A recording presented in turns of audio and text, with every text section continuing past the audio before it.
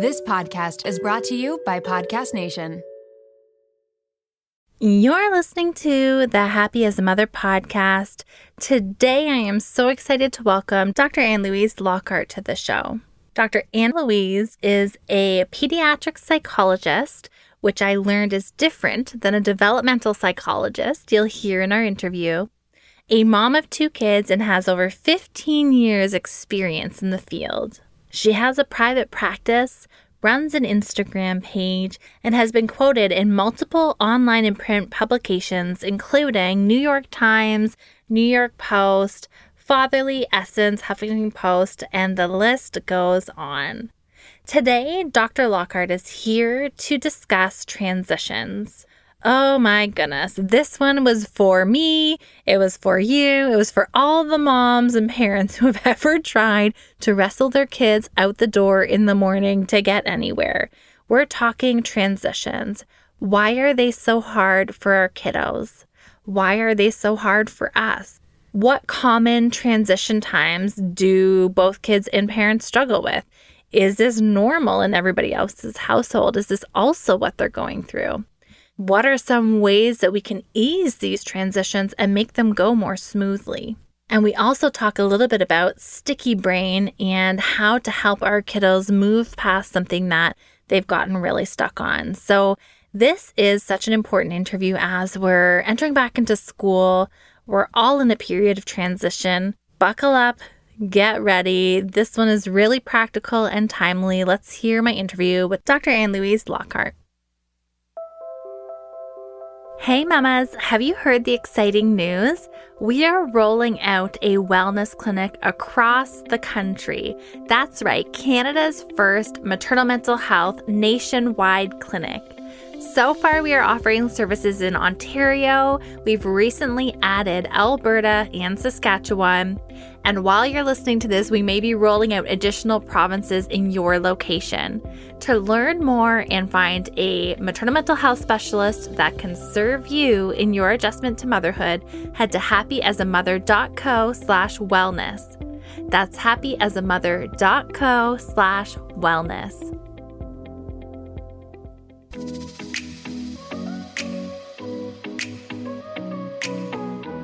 Welcome to the Happy as a Mother podcast, where we are dedicated to helping you cope with the load of motherhood. I'm your host and registered psychotherapist, Erica Jossa. Let's work together in letting go of shame and guilt, accepting where we are in our journey, and moving towards becoming the women we want to be.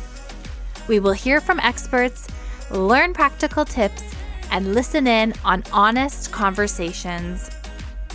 Please note that the information shared in this podcast is for educational purposes only and should not replace the advice of your healthcare provider.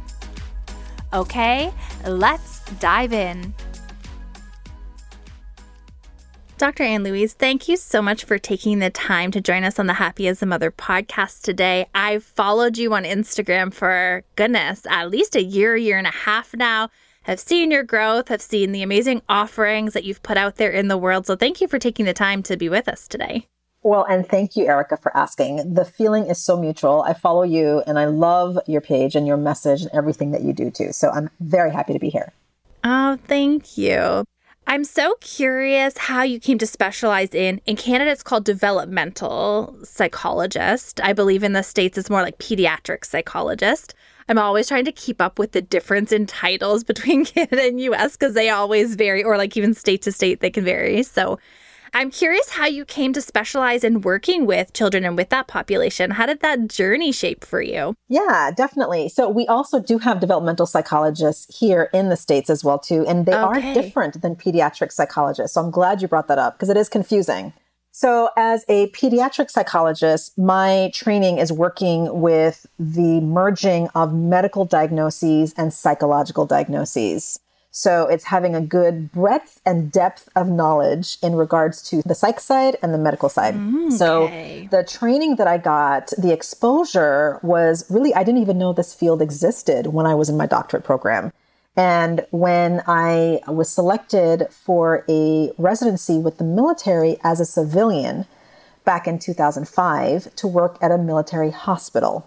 And that's when I got exposure to working with children and their parents and caretakers in a hospital setting with a variety of medical diagnoses. So a lot of these individuals were deployed or injured in the war, and really helping them adjust to not having a limb or burns or having post-traumatic stress, and also helping their children adjust to a cancer diagnosis or sickle cell or pain or surgery or any of those kinds of things. And they would bring in a pediatric psychologist to help the families adjust to their new life or feelings about their life, those kinds of things. So I was integral as part of the medical team as a pediatric psychologist to have a good understanding of medicine and medical diagnoses, as well as how to deal with it from a psychological standpoint.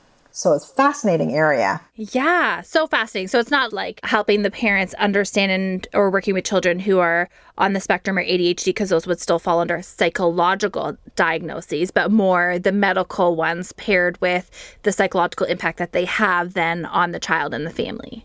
Right, exactly. But because of pediatric psychology, it's so broad. I did also work on the autism team and with ADHD as well. So it's really, you have to know a lot about a lot. And not just surfacey, like really deep. Yes. Which was my challenge when I started my Instagram page, because I liked so much. Yes. And knew so much about different things from my training. I was like, how do you specialize when you like a lot? And so that's one of the things. Yeah. We're general practitioners, right? In the mental health field, we're sort of general practitioners. We have to know a lot of different things. And when I finally niched right down into maternal mental health, I was like, okay, I can run in this direction. Like this is just, but even within there can be a lot, right? So much, right. And that's how, for me, that's where I just said, okay, let me do parent coaching and parent education. And within that, I could do all of it. And so that's where I started really kind of fine tuning it, since I just have a lot of the exposure to that and can really educate parents on, okay, what if my kid is bedwetting, or what if they have a trauma? What if they have cancer? What if they have ADHD? What if they are just, really reserved and introverted? And so, so that's where kind of that path took me, is just accidentally falling into this training area that I didn't even know was out there. So interesting. I love to hear about people's stories and how they often kind of stumble their way into their specialty. I know that my specialty, maternal mental health, came through my own experience with postpartum depression and anxiety. As a mental health therapist, 10 years in the field, didn't even know that maternal mental health was a thing until I went through it myself, right? So It's always so interesting to learn about people's stories. And in us talking back and forth off the air, trying to decide what topic to really hone in on today, we came up with the topic of transitions. And I think that this is really timely given where we are. I say as a country, we're in different countries, but in North America or in the world as we're transitioning through this pandemic time.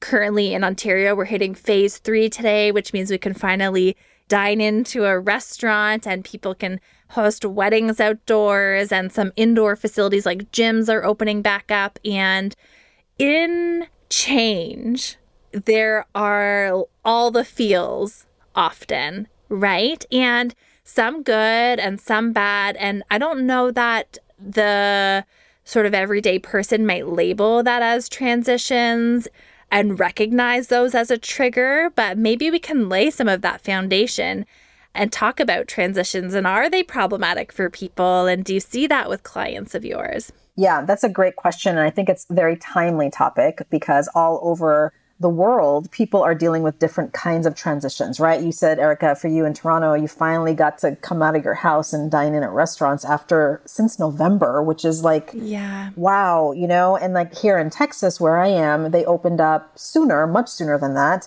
But it was still this like reluctance, this hesitation. Well, I don't want to go to a movie theater. Like we just went to the movie theater 2 weeks ago for the first time, but there was like 3 other people in the entire theater after like a year and a half of not going, So it's like these transitions where you want to go back to your life, but you don't know what that looks like. Yeah. And I think for me, from a psychological, from a practical standpoint, I think we as a human race, I think we've shown that many of us are very reluctant to change. Yeah. We don't want things to be different, right? When everything was going on lockdown, we're like, no, that's ridiculous. I'm going to go where I want. And then we didn't want to do it. And then we got used to it. We're like, well, I guess that's how it is. And I've seen so many people where they just got so used to being at home that when I challenged them in therapy to start getting out of the house, they didn't want to do it. Mm-hmm. They didn't feel like they could do it. And I think it's that we get habituated, we get used to and accustomed to a new thing, even if we like claw and fight at it when it first happens. Mm-hmm. Well, I think about change and I think about why there is such a reluctance or such a hesitation. And it quickly draws me back into my own early childhood experiences with change. I gotta tell ya, they were not great. They were pretty traumatic, a lot of them. There was a lot of conflict. There was high conflict divorce. There was custody and access assessments. There was a slew of changes in my early childhood that made change something to be feared, that made change something to worry about, that made certainty and security something to grasp onto, right? And so I think that often when we've had experiences that shape us in that way, when we've experienced that kind of change, that often we don't see that change can be a beautifully positive thing and an enjoyable thing if we're tainted by negative experiences. Mm-hmm. And I think you bring up a great point, is that depending on how as adults we deal with certain things, there often is an origin story to it, right? As to why we have a challenge with something or why we are strong in a particular area.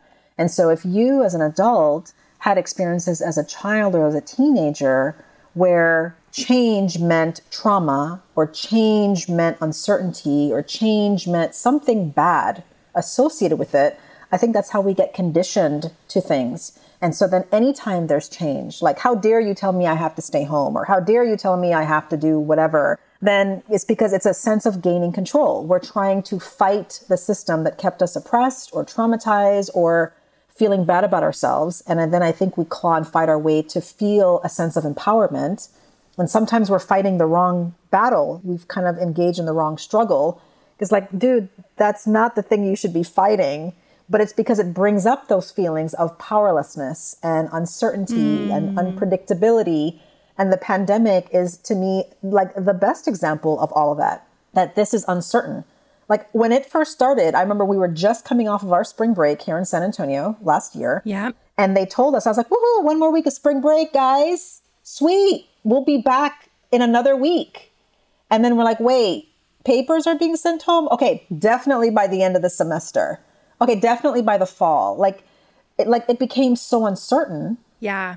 That we didn't even know what was going to be next. And then it got scary. It got very like end of world apocalyptic feel to me. Yeah. You know? Mm-hmm. It was weird. And so I think all of those transitions, they're not often associated with anything positive. Like usually when we think of transition, we think of terror and horror. And I think that's why we fight it. Which, I mean, and it's really hard. And like clients who might listen might laugh. Like when we've had a worst case scenario confirmed for us, it's really hard to take our brain down another path of, well, maybe it's not going to end up this way.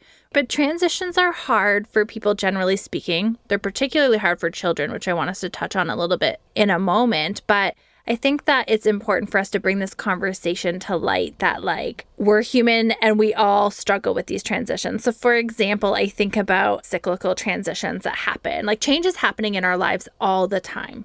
And I think that when it's positive change, we don't maybe pay as close attention to it. We may not notice it. Things just kind of like ebb and flow as normal.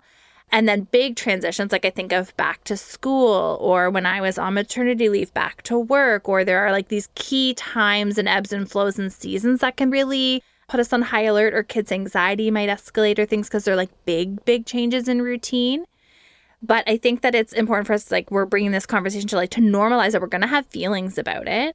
And then how are we going to manage these transitions, right? Knowing it's okay. I used to always have stress dreams going back to school. I used to like dream that I missed class or like I messed up my timetable. Like I just am a little bit anxiously wired in that way. So I was always sort of like, you know, struggled with that transition a little bit. But then once I understood that about myself, I knew how to help bridge that gap and ease that transition, which is some of the goal of what we're going to do here today, right? Right.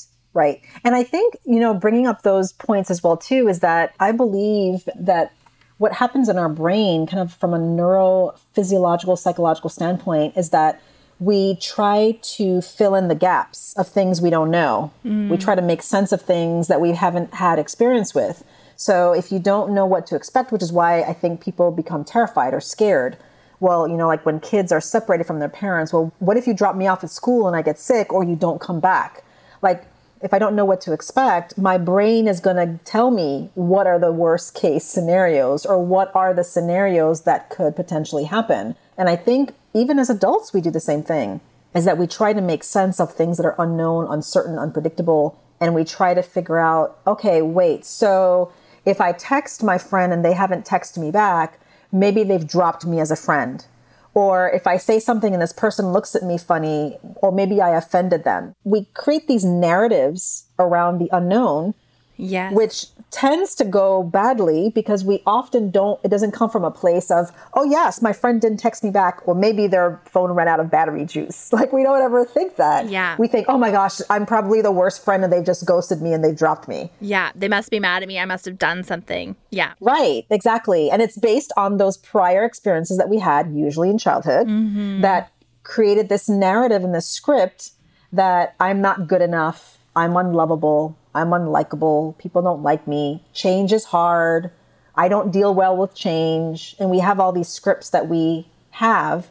And I believe that's why transitions are hard, is that we go from these old narratives that we, go into our filing system, pull up and we replay it, thinking like, yeah, that's why it's hard, because I'm a hard to love person, or I'm a difficult person, or I don't like change. Right. And we label ourselves. Well, I can see that if I'm looking back at like little me scared to go to school, probably has so much to do with like acceptance. Am I worth loving? Am I going to make new friends? Are they going to like me? Are they going to whatever those narratives were at that time, right? Right. One of the things that I love to do, and I used to work in a developmental psychology practice with children and families in all shapes and sizes in different ways. There was a farm and it had therapeutic animals and equine horseback riding for like that's cool. Equine therapy. And anyways, so when I worked with a lot of kids, we did a lot of normalizing change, a lot of seeing the beauty in change. What are the things that are changing around us that are exciting and bring us joy, like the seasons that change, and just trying to balance out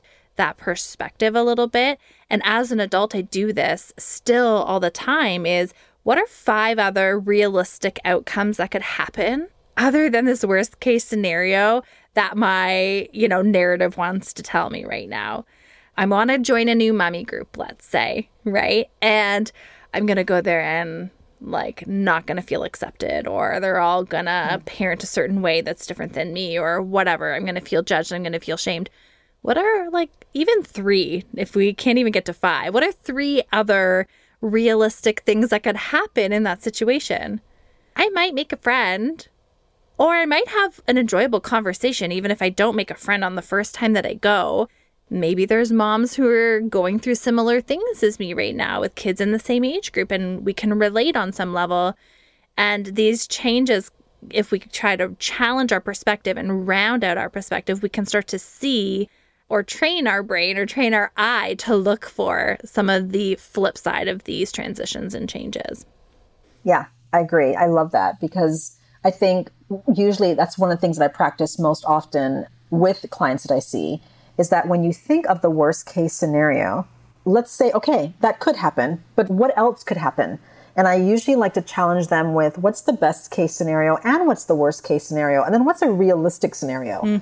So, that way you're really balancing it out. And I think, again, what you're doing is you're playing new narrative in your brain so that your brain isn't so focused on the catastrophe, the possibility of it, but it's also rehearsing all the other scripts and narratives that could play out. And so then it becomes where you're in a sense rehearsing, which is, in psychology, that's one of the best ways to deal with phobias and anxieties, is to do imaginal exposure. So you expose your mind to the feared thing or response or event in your head first, in your imagination. And when you do that, it's like you're creating an outline and a script for your future self to deal with what if. And I find that it works really well, because then when you're in the situation, you're like, I remember I rehearsed this in my head already. So rather than thinking, well, what if I do this and this horrible thing happens?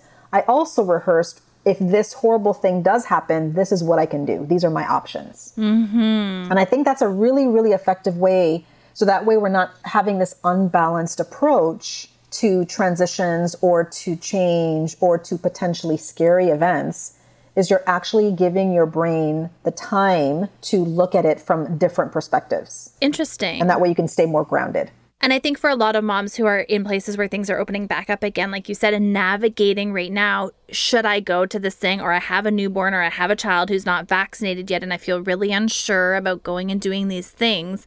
If they have a bit of a plan or some criteria that they've worked through, well, we're going to go. And if, these indicators show up that say that this place is not safe, then maybe we'll leave. But they've walked through okay, what are the deal breakers? What would cause me to leave? Or what is the behavior that, I'm going to tolerate? And what am I not going to tolerate? And then they've sort of thought it through and weighed the risk as well, rather than just clinging on to with certainty that worst case scenario will happen. Right. Yeah. And that's what builds flexibility. And I think flexibility of all the different things that we struggle with, I think that is a very helpful and necessary skill for ourselves and to teach our children. Because again, with flexibility, then you will handle transitions better, because then you can say, like when my husband and I wanted to go to the movie theater and we were looking at one theater, we're like, ooh, we could go to this mall and then we can go to the theater. And this is when we were on vacation. And then we checked it and it was almost completely full with only 3 seats left. And I'm like, I don't want to go to a completely full movie theater, now. So we're like, well, there's another one down the street. And that one had all the seats available except 3 were sold. I'm like, okay, well, that's probably the one we want. Right. So that's flexible thinking, is that yes, although it'd be more convenient to just go here because we're right here, flexibility says, well, but that's not going to make me feel the most comfortable. So let's pivot and change and go to this next option. Yes. And that's where I think we, especially as moms, we tend to be so hard on ourselves thinking, oh, great, my plans didn't work. I'm such a screw up. Or they didn't work perfectly like I thought, so I must be a bad mom. No, it just means you have to pivot. Give yourself more compassion and allow yourself to know that not everything is going to work out like you expected. And that's okay, because it's such a good model for the people in your life, for your children. And then what you're doing is you're rehearsing so that the next time you might be more flexible, more adaptable, and kind of smoothly go past the challenge. There's a couple of scenarios that are coming up in my mind with my kids. Yeah. Okay. Tell me. Oh, they're fun. There's one in particular when we were in a season of change. And so my oldest son, we had just moved houses and big change. And he's how old? He is 6. Okay. And I know that that's a big change. And, I feel like when we know and can attribute it to a situation, we have more patience for it than another example I'll give you in a moment. And so, we're being really mindful of that, tracking for any sort of regressions or potty regressions, just keeping an eye out, because we know we're going through a big change as a family. We've moved, households. They've been there since they were born. It's a big deal for them, for all of us. And so, we got into the car to go to daycare, and he had a really big meltdown. At 6 years old, he doesn't typically have them, about his water bottle. And he wanted to take his water bottle to daycare because at daycare, they only give him a cup of water when he asks for it, and he can't drink water whenever he wants it. And he wants to be able to control how much water he drinks and when he drinks it, because he wants his water bottle at daycare. And I can see how when we tie in, I'm seeing all these sort of strings weaving together here as we're talking about transitions. We're talking about a tolerance for change, an ability to deal with change. We're talking about flexibility, and we're talking about control and certainty, right? And in a time when he's going through a transition, and there's a lot that feels chaotic, and there's a lot that feels out of control, in his 6-year-old brain, one of the things that he can control is his consumption of his water and his food, right? Right. And I understood that, and we worked through it, and I saw that for what it was. And I think that in a situation like that, when we're moving, it's like, okay, we can understand those big examples or those big times when those things are happening. And then I have another child who is 4, who I'm keeping a curious eye out for. Could be ADHD, potentially. Like, we're kind of, monitoring. He's still young. Very sticky brain. He has a very, very sticky brain. And so transitions, especially when we're tired, are very difficult for him. And so that, I think, when it's maybe more woven into like temperament or how, our child functions, can be harder for parents to deal with because it's an ongoing power struggle that happens. There's an ongoing battle for control that happens.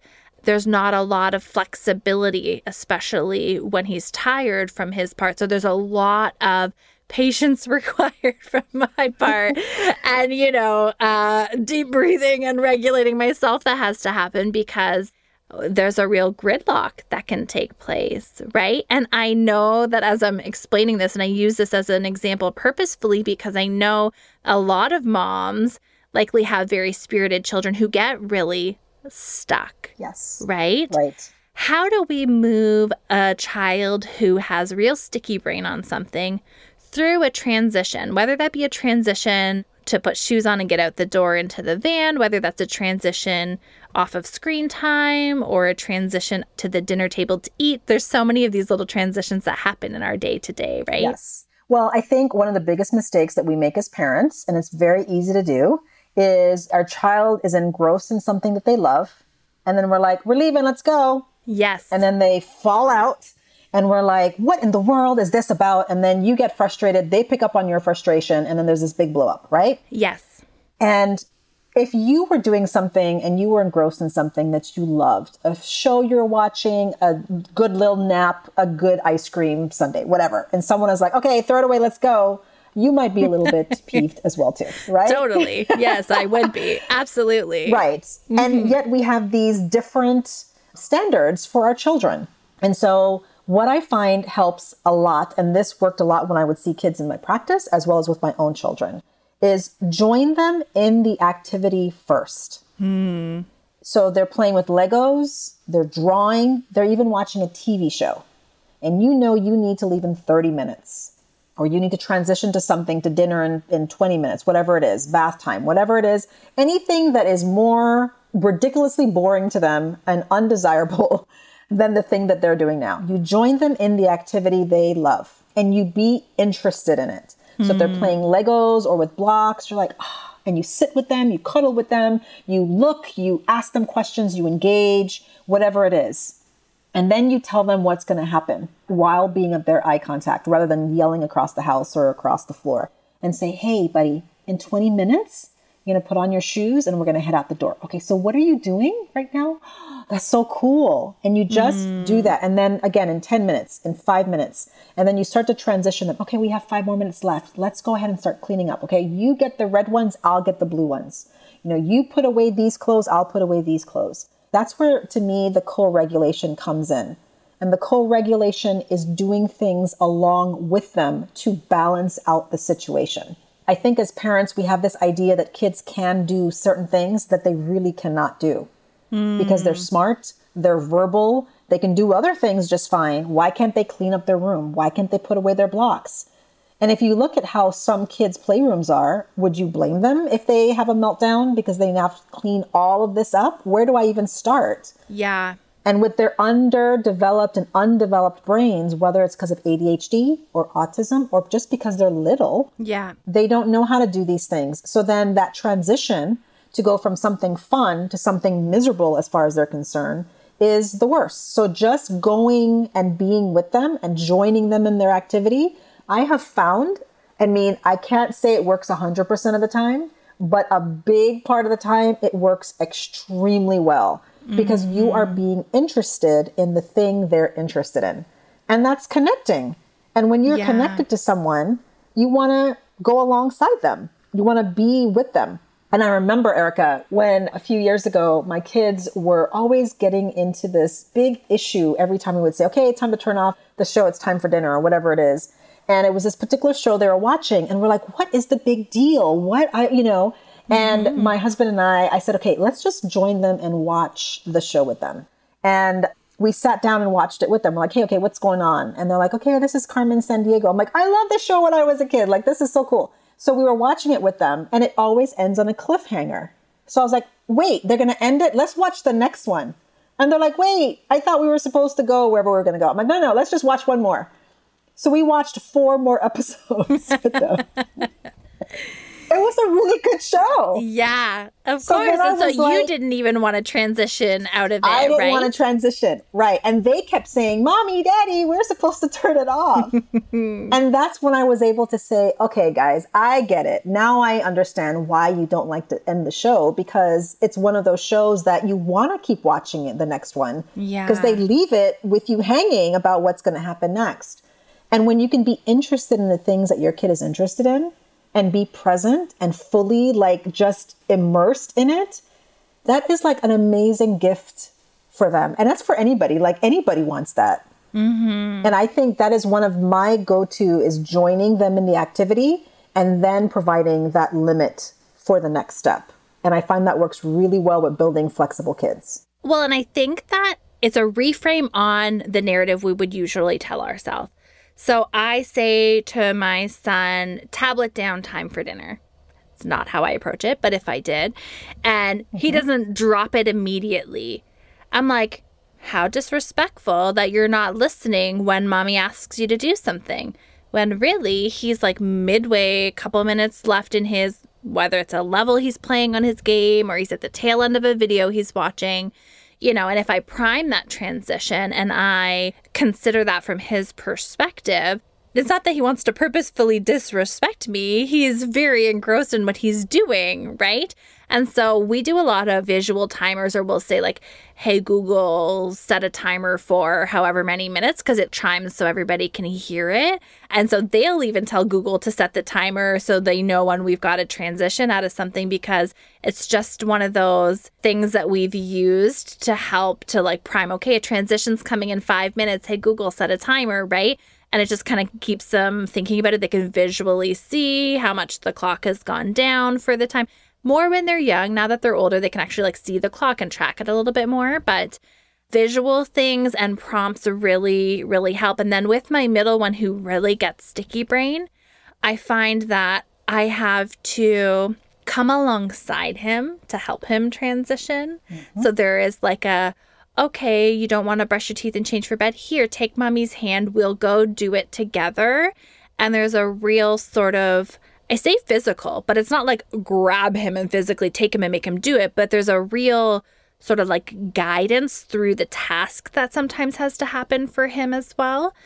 And like one linear task at a time, like one thing, we complete it and then we give an instruction for the other thing, or he's off somewhere else, right? Like finding lovies or tormenting his brothers or something. So yeah, the joining them where they're at, visual timers are really helpful. However, you prime that transition in a way that's like, hey, heads up, like this change is looming, this is coming, really helpful. I love that. I think if they're more verbal and they're more kind of savvy, you can even ask them. If things are hard and you're constantly like, no, everything I've done, I'm listening to every expert and nothing works, right? Yeah. And then you say, okay, so, even just asking your child, like, I noticed that every time it's time for bed or bedtime or staying in your bed or eating your food or whatever, it's so hard for you.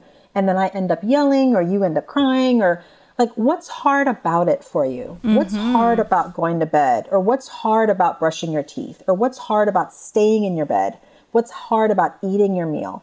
And if you can just ask them, those who are more verbal again, what's hard about it, then it gets them to start kind of step back and think, yeah, well, what is hard about brushing my teeth? Oh, I don't like how minty it is, or I don't like the feeling of the toothbrush, or whatever it is. You can listen out for the themes behind the difficulty, the challenge, and then you can get into problem solving with them, finding a solution, saying, oh, you know what? Well, most problems have solutions. if you don't like the texture of the toothbrush, maybe it's too hard. Maybe we need to get a softer one. Or you don't like the taste of the toothpaste, maybe we need to get a more gummy, fruity one. Let's look for one together. Yeah. And so that way you can empower your children to feel like when they're having a challenge with something, it doesn't just end with this like gridlock between you and your grown-up. Find a solution together and then put it back on your kid to be empowered to take charge of the things that they find hard, so that they can start learning how to find solutions. And that helps create kids who are advocates for themselves. So that if they have someone picking on them at school, or a teacher who's treating them unfairly, or whatever it is, someone who makes them uncomfortable, they know that I can speak up for myself because I know this is hard because of blank. Yeah. And I think that's a really, really helpful thing a useful thing rather, to give to our children, is to say, I care about you. I care about what you think about this. Because if we insert our own theories about why something is hard, we may miss it. We may think, oh, they just don't want to brush their teeth because they're lazy. No, maybe they're not brushing their teeth because it tastes gross and they're sensitive to the taste.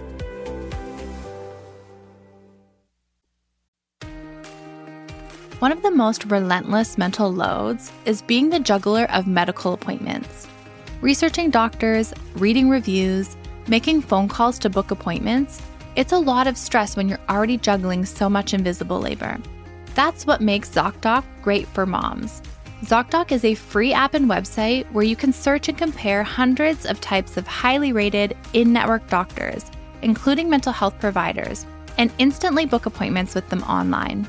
ZocDoc has doctors of all specialties, including therapists, psychiatrists, and psychologists, with verified patient reviews so you can make sure they check all your boxes. You can find mental health providers who offer in-person appointments, virtual consults, or both, whatever works for you. The typical wait time to see a mental health provider booked on ZocDoc is just 4 days. Sometimes you can even book same-day appointments. Make juggling appointments easier with ZocDoc. Go to ZocDoc.com/momwell and download the ZocDoc app for free. Then find and book a top-rated therapist, psychiatrist, or psychologist today. That's ZocDoc.com/momwell. ZocDoc.com/momwell. Want to get smarter about your health but feel overwhelmed trying to separate fact from fiction? We hear a lot about gut health, microbiomes, and other nutrition topics, but taking the time to research these is exhausting, and there's a lot of misinformation out there. The Zoe Science and Nutrition podcast makes it so much easier to get the information you need. With the help of world-leading scientists, the podcast gives you research-based information so you can make informed choices for yourself without pressure and guilt. People are loving Zoe Science and Nutrition. Listener Stephanie's Apple review says the Zoe Science and Nutrition podcast is a life-changing, science-based, myth-busting podcast. That's a must-listen for anyone who eats food and wants to understand how it affects their body. With the Zoe Science and Nutrition podcast, you can join Stephanie and millions of others accessing quality information about their health. Find it wherever you listen to podcasts. Mealtime with kids can be stressful. But with Factor's delicious, ready-to-eat meals, it can be a lot easier. Every fresh, never-frozen meal is chef-crafted, dietitian-approved, and ready to eat in just 2 minutes. No worrying about ingredients and nutrition, no prep, no mess, and no cooking while wrangling toddlers. Choose from a weekly menu of 35 options, including popular options like Calorie Smart, Keto, Protein Plus, or Vegan and Veggie. Also discover more than 60 add-ons every week, like breakfast, on-the-go lunch, snacks, and beverages to help you stay fueled and feel good all day long. What are you waiting for? Get started today and fuel up for your springtime goals. Factor can even be tailored to your schedule. Customize your weekly meals with the flexibility to get as much or as little as you need. Pause or reschedule deliveries to suit your lifestyle. Take the stress out of meals with Factor. Head to factormeals.com/momwell50 and use code momwell50 to get 50% off your first box.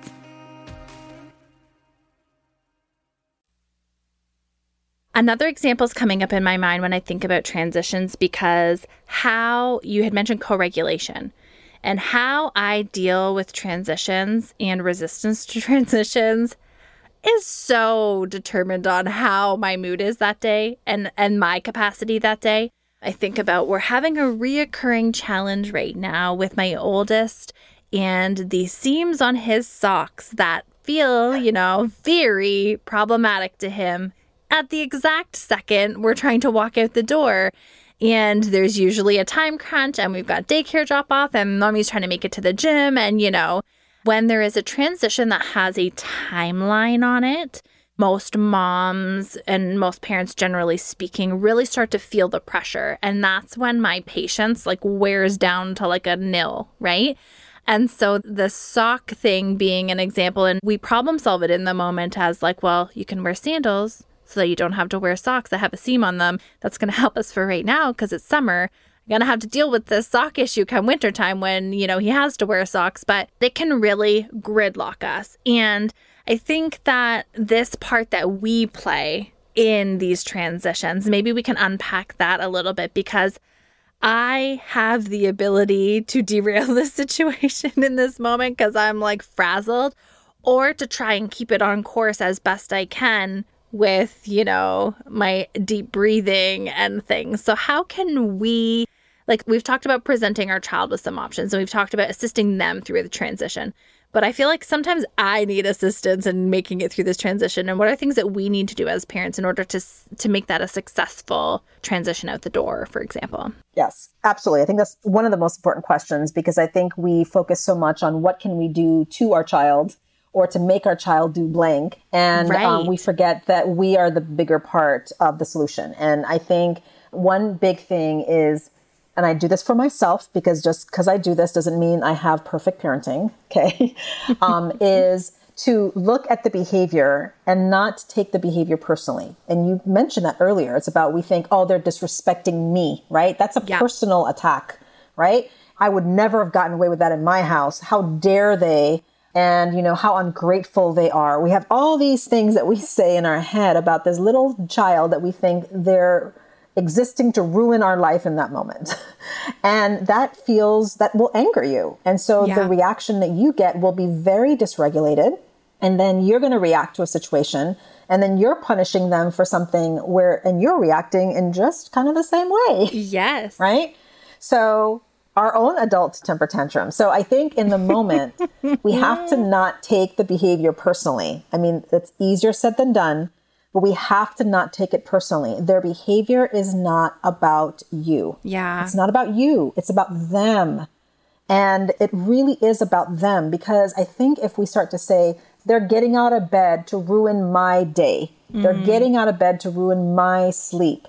No, maybe they're getting out of bed because they're scared. It has nothing to do with you. Right. Or they're getting out of bed because they want to connect with you because they feel like they've missed out because you've been working more often than normal, or whatever it is. Right. And we just see it as they're not listening to the rule, or they're disrespecting me in some way, or they're just being disobedient, or whatever that perception is, right? Exactly. And then I think with that, then we have to look at, okay, what is, one of the things that Ross Greene talks about in his research and in his work is about looking at the unmet need.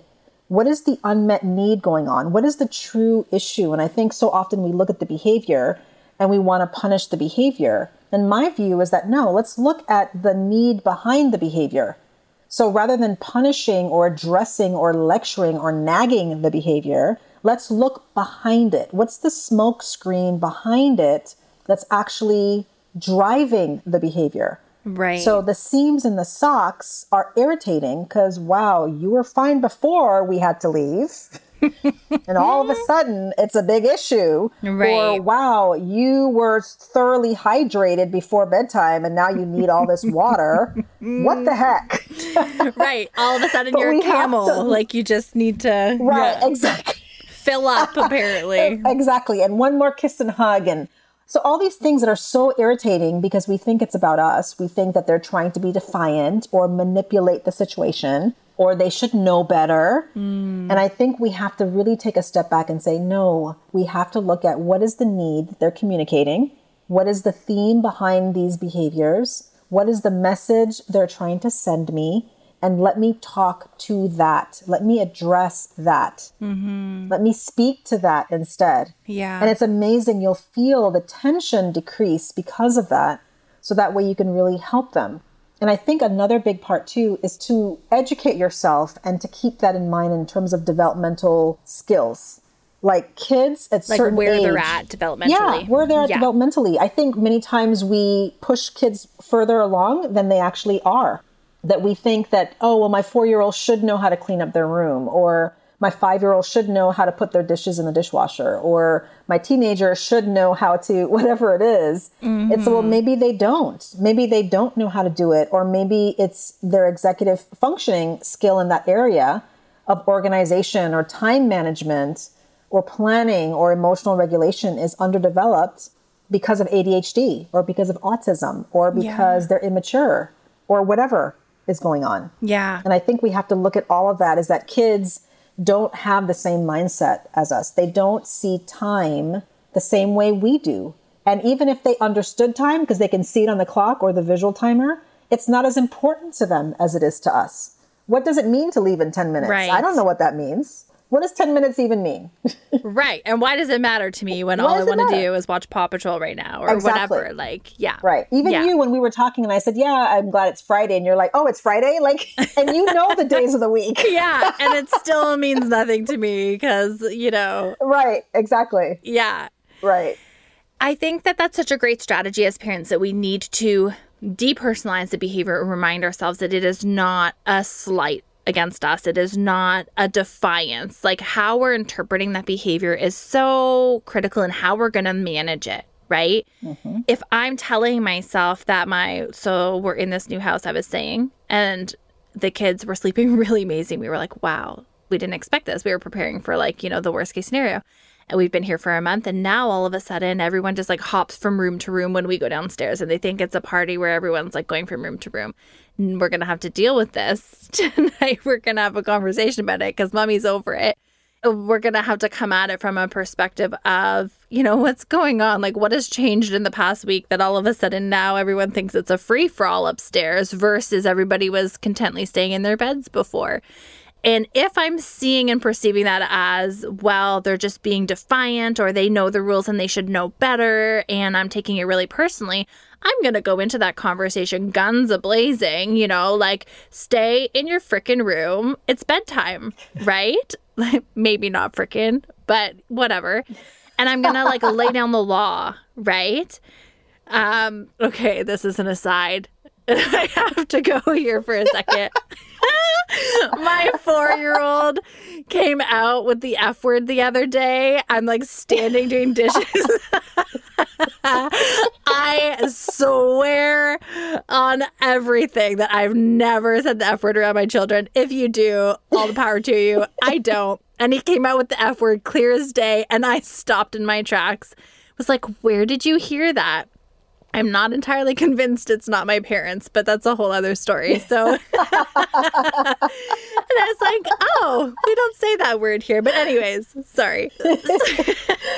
So back to bedtime. And so if I'm interpreting that behavior as something that is really a slight to me and I'm taking it personally and it's disrespectful and you know the rules and, you know, we've gone through this before, I'm going to go in with a real different mindset. And it's probably going to be my way or the highway. It's going to be really like strict and one-sided and not collaborative at all, right? Versus me understanding that there is something going on there, either a want or a need or something.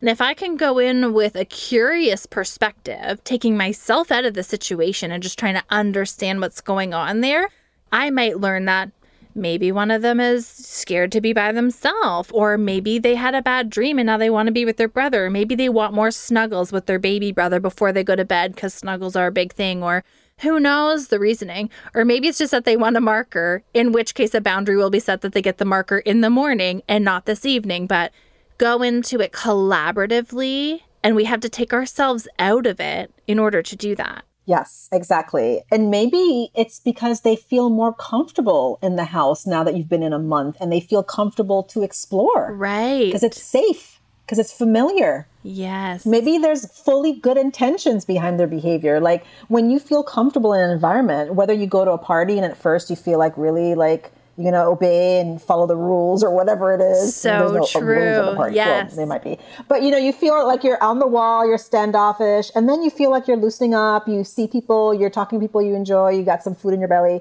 and then you're like, loosening up because now you can explore, you can like socialize. And it's the same thing that when you're in a new setting, a new classroom, a new play group, a new class, whatever it is, you're initially kind of reluctant. You're just kind of, you don't know what to expect. And then once you know what to expect, just like why kids act up more around their parents versus strangers. That's a really big one. It's because they know what to expect from you, right? They know what to expect from you. They know, hopefully, that their relationship with you is secure, that you love them regardless and accept them. The new teacher that they're going to or the daycare provider that they're not familiar with, they don't know if they can do something that will get them rejected. And so they are more reluctant. So maybe they're just jumping from room to room in their house because it's been a month out and you're like, woohoo, I can explore now because I feel comfortable and I feel safe, and I think that's where we have to really look at, and I remember hearing this on, I think it was on Red Table Talk. And I remember from Jay Shetty, and he talked about how instead of you versus the problem, it's you and your spouse or you and your person versus the problem. And I see that the same thing with parenting. Yes. It's that it's not your child is the problem or you're the problem. It's about you and your child versus the problem. And that's where that collaborative approach, like you mentioned, is key. So rather than your kid being seen as the problem, you are keeping me up at night. You are making me lose my freaking mind. You are whatever. You're saying, no. It seems like we have a problem. It seems like we get on each other a lot when it's time for bed, or it seems like we're kind of, getting really frustrated with one another when it's time to transition to dinner time. Like, what do you think the problem is? What's the real issue that's going on here? And you solve it. Yeah. Or, you do it in a way that let's try out different ways of handling this issue. Let's see how we can figure this out. Yeah. And I think if you can look at it, whether they're verbal or not, you look at it as your child is not the problem. It's you and your kid versus what that unmet need is or what that issue is. That's the real issue. And when I think about my 4-year-old and my 6-year-old, they're so capable of coming up with solutions. Like, they're so capable. They might be like, oh, I want a nightlight in my room, or I want my own piece of paper and my own markers so that I don't have to take my brother's. Like, I suspect that based on that conversation that we're going to have later, there will be solutions presented by them. Definitely. Ones that, quite frankly, I'm quite okay with as long as you stay in your freaking room, right? So when we take for that collaborative approach, and I never thought about the safety piece, but I think you're so right. Like, they'll march on downstairs when I just sit my butt down to watch my show after a long day. Mommy, I have whatever.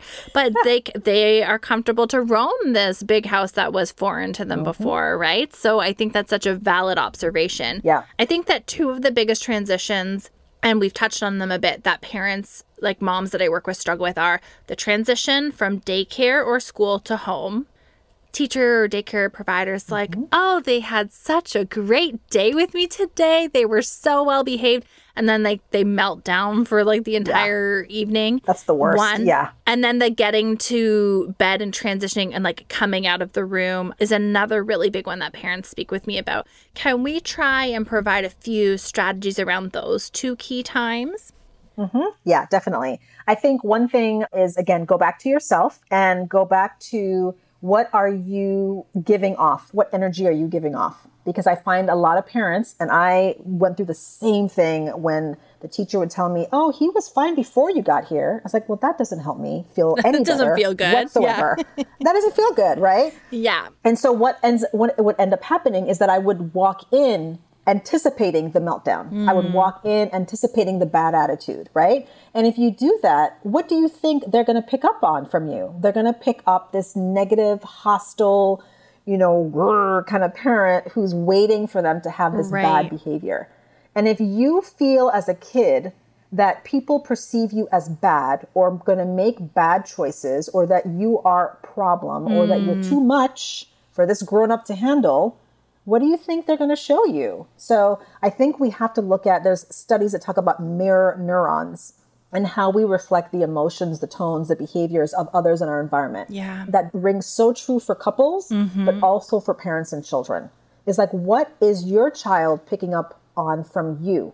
And so if your kid is having a bad attitude, then what about you? Have you been having a bad attitude? Right? Yes. Have you been having a stinking bad attitude too? And you think you're hiding it, and no, you're not.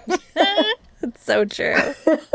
It's so true. So I think, again, check yourself first before you wreck yourself. Check yourself.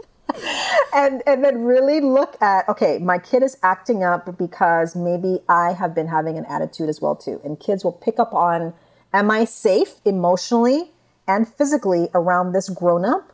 Or do I have to defend myself through fight, flight, or freeze? Because if I'm vulnerable, I can get hurt. Yeah. Okay? Yeah. And then, so once we do that, then we can anticipate it by planning ahead. Again, you build flexibility.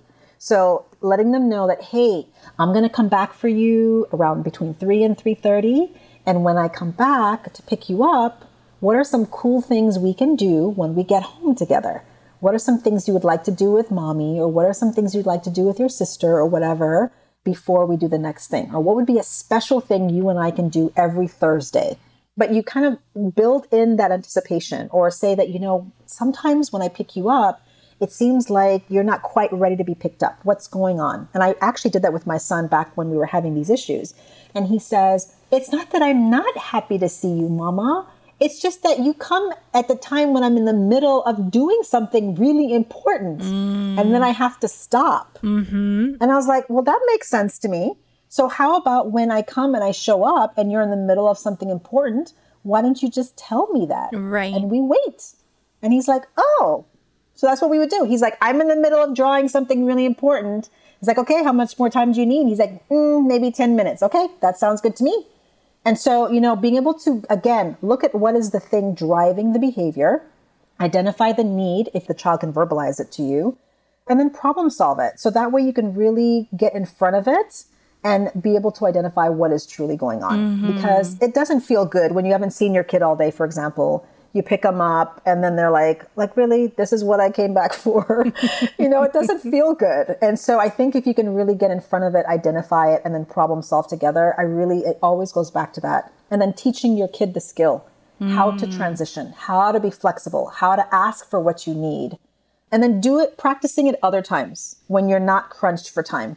Yeah. The time crunch is a really big trigger for parents, right? Like they have somewhere they got to be. And kids who are anxious, kids who are people pleasers, kids who are perfectionistic, kids who are highly sensitive, kids who have ADHD. Want to be on time, don't want to walk into class late, don't want to draw undue attention, all of that, right? All of it. Kids with, sensory processing, kids with all these kinds of things that are going on. That now, not now time crunch is really triggering for a lot of kids. Yeah. So I think we have to be able to allow ourselves and allow them time to transition, and then giving them skills to learn how to transition, how to build flexibility, and then doing role plays through playing with them, like doing things where the characters have to transition, or, hey, let's do this fun activity. Well, what if we decide we want to go to the park on Saturday and it's raining? Then what should we do? Mm-hmm. Like those what if scenarios are really gold, because it provides, again, that script, kind of full circle, that script in their head.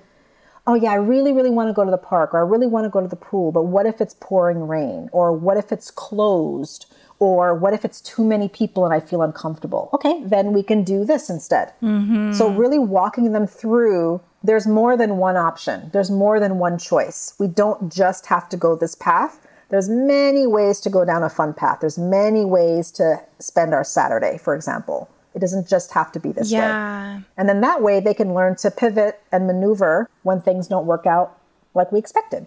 And I think that one of the biggest things that has also helped with me regulating myself, knowing that these are going to be high trigger times for me. I'm depleted. I've had a long day.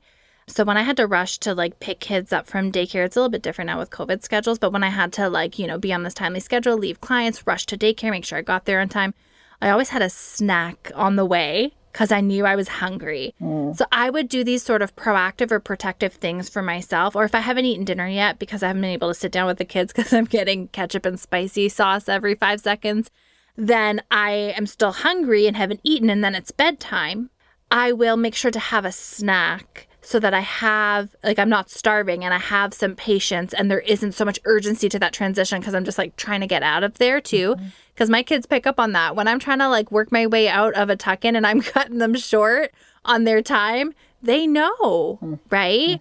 So there is sort of this piece of me that not expects that it will go badly, but knows the reality of what bedtime looks like with 3 kids and their ages and what that's going to require from me. And so taking some of those proactive steps to have a snack or make sure I have a transition time of 10 or 15 minutes built into my schedule before I get them, that I can breathe for a moment because it's been a busy day. And those things go a long way in me having some of the patience to be flexible and think on my feet in the moments rather than just trying to like be starving and get home to get dinner or whatever. Yeah.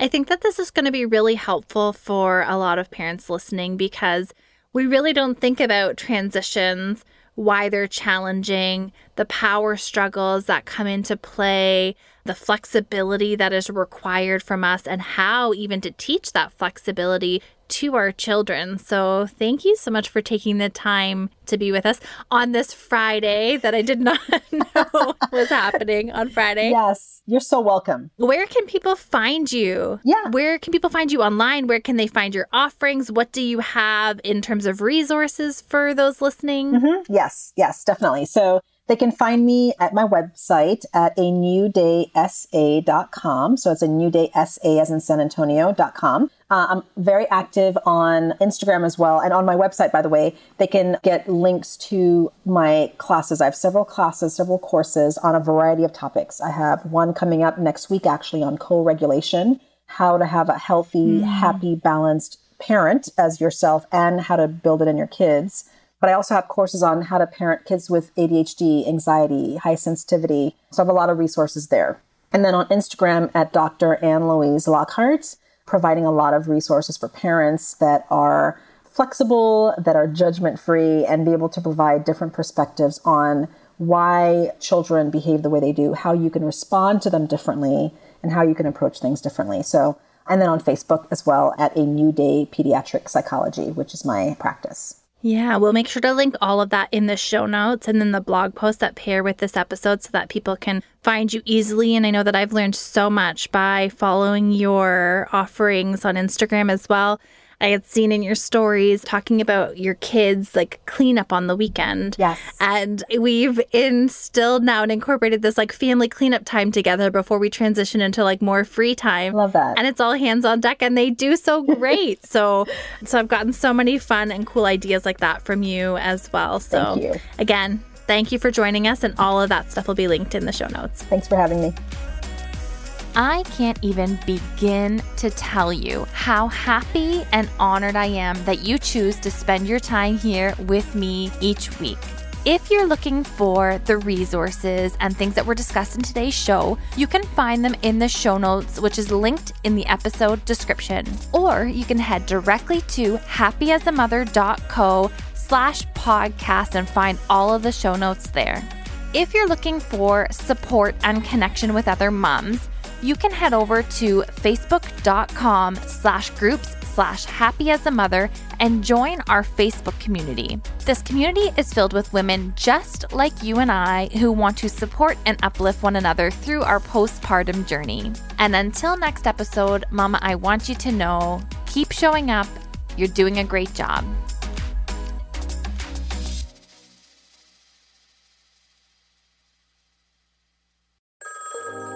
Settling is not an option for me. Everything I desire is already mine. What if you can have it all? Because every day is for the girls. Hello. Welcome to For the Girls podcast, hosted by Victoria Alario for the girls who want more. Listening to For the Girls will have you ready to raise the bar, stop settling for the bare minimum, and start believing you can have it all, and step into the 2.0 version of you. You can catch a new episode of For the Girls every Monday across all podcast platforms. Until next time, girls.